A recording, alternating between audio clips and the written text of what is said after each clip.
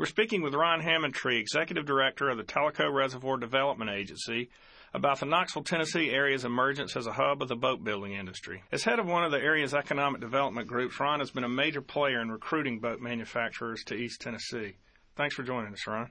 First question, what have been the key elements in beginning the migration of boat builders to the Knoxville, East Tennessee area? Yes, Charles, it's really interesting in the early days of the 60s when fiberglass first became a usable material in boats. A gentleman in Maryville, Tennessee, which is about 20 miles from where we're located here on Tellico Lake, actually began building a fiberglass hull, and that hull has been carried forward into most all of the ski boats that are available today and around the country, as well as a number of racing boats that were built, and because of the uniqueness of the hull. So we had a birth in the boating business way back, if you will, and then we began to see the ski boat industry collect around the area because of the closeness of this the technology and the expertise that had developed this original hull. From that, we've seen a number of boat companies come to the area because of, number one, our workforce, number two, our location. Being on the Tennessee River system, we've got access to the Gulf of Mexico and then from the ocean to the world, if you will, from that point. We're in an area where we have the facilities to house a number of boat industries on the water, which enhances their ability to test and provide those kind of services. So we feel like we've seen the boat industry come to the area based primarily on the workforce and the location of the area. Ron, who was the early fiberglass boat hull developer? It's Allison Craft Boats. And they're still around there, right? Still making bass boats and speed boats. They certainly are. And they actually, I guess, gave birth to the boating industry in this area. So in a sense, it's sort of homegrown and has grown from there. It has, and one of the things that we realized that any labor market area needs to brand itself, if you will. Years ago, if we were talking about computers, we were talking about the Silicon Valley, and we talk about other things. We talk about the Research Triangle and various things like that throughout the country. And so we saw the opportunity that this area of East Tennessee, on Tellico Lake particularly, could well become the heartland for marine manufacturing. Ron, at what point did you guys, meaning the economic developers in the area there, decide to specifically target the boat building industry to make a concerted effort to bring some more of those kind of companies to your area? Charles, it was about 18 months ago, 2 years ago, we began to look around at branding the area and what jobs were coming alive and what were beginning to grow and see that pattern of things throughout the country. And in doing so, we already had in our industrial park companies like Mastercraft Ski Boats. Sea Ray has a plant here. Tennessee Watercraft, which is a Yamaha-owned company. And we were very fortunate about 12 months or so ago to recruit Cobalt Boat Company's new yacht division to locate here. And will be building from about a 36-foot up to a 60-foot yacht on in the Tellico West Industrial Properties here.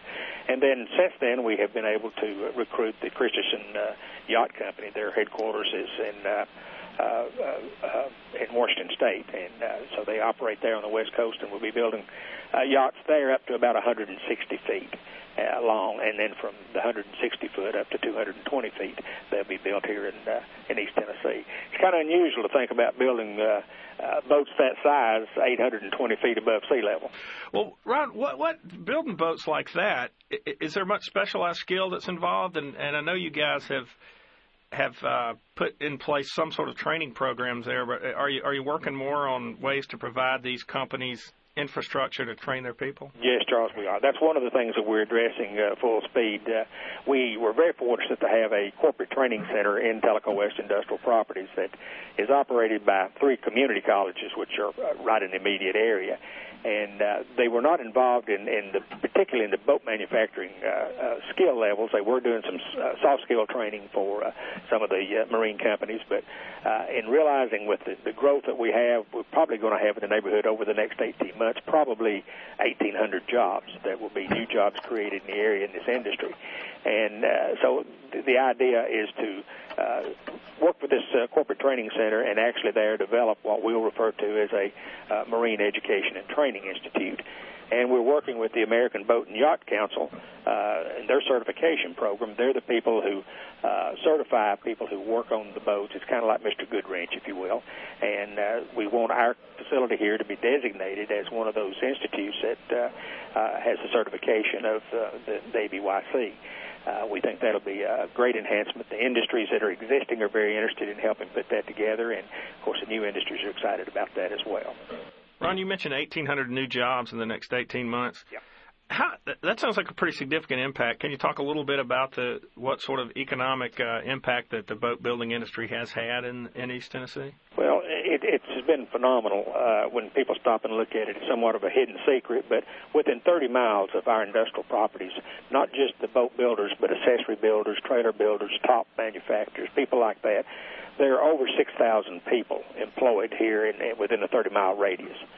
So it has a significant impact, and when you multiply that times wages, you're talking about multi-millions of dollars that are coming into the area in wages. Now, as I understand it, Ron, the boat industry or the marine industry in general is cyclical. When the economy's good, it's good. When the economy's a little bit soft, it tends to be a bit soft.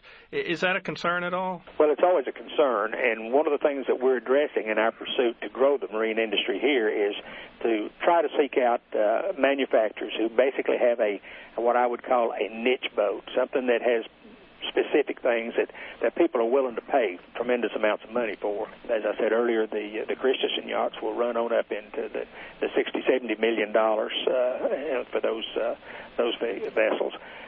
Those businesses are basically recession-proof, and we feel like that's a significant point, that as we begin to develop jobs on the higher-end craft, not only the skill crafts, but the vessels, then we're going to hopefully miss that curve to a great extent. Well, what's the long-term potential, Ron?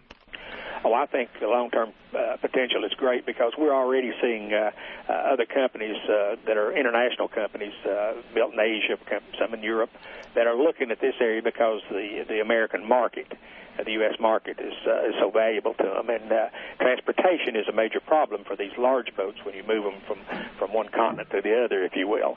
Now, the bigger boats, like the 220-footers, they can kind of go along on their own. They move back and forth across the ocean without any problem. But when you're talking about 50 and 60-foot yachts, you have to move those things differently. Well, Ron, thanks a lot for your time. Well, we certainly appreciate your all's interest and look forward to talking to you later. Thank you, Ron. We've been speaking today with Ron Hammontree, Executive Director of the Tellico Reservoir Development Agency. And this ends our Econ South Now podcast on boat building in East Tennessee. If you'd like more information, please see the second quarter 2007 edition of Econ South magazine. And from our website, you can read the full article or subscribe to Econ South in print. Thanks for listening, and please return for more podcasts. If you have comments, please email podcast@frbatlanta.org.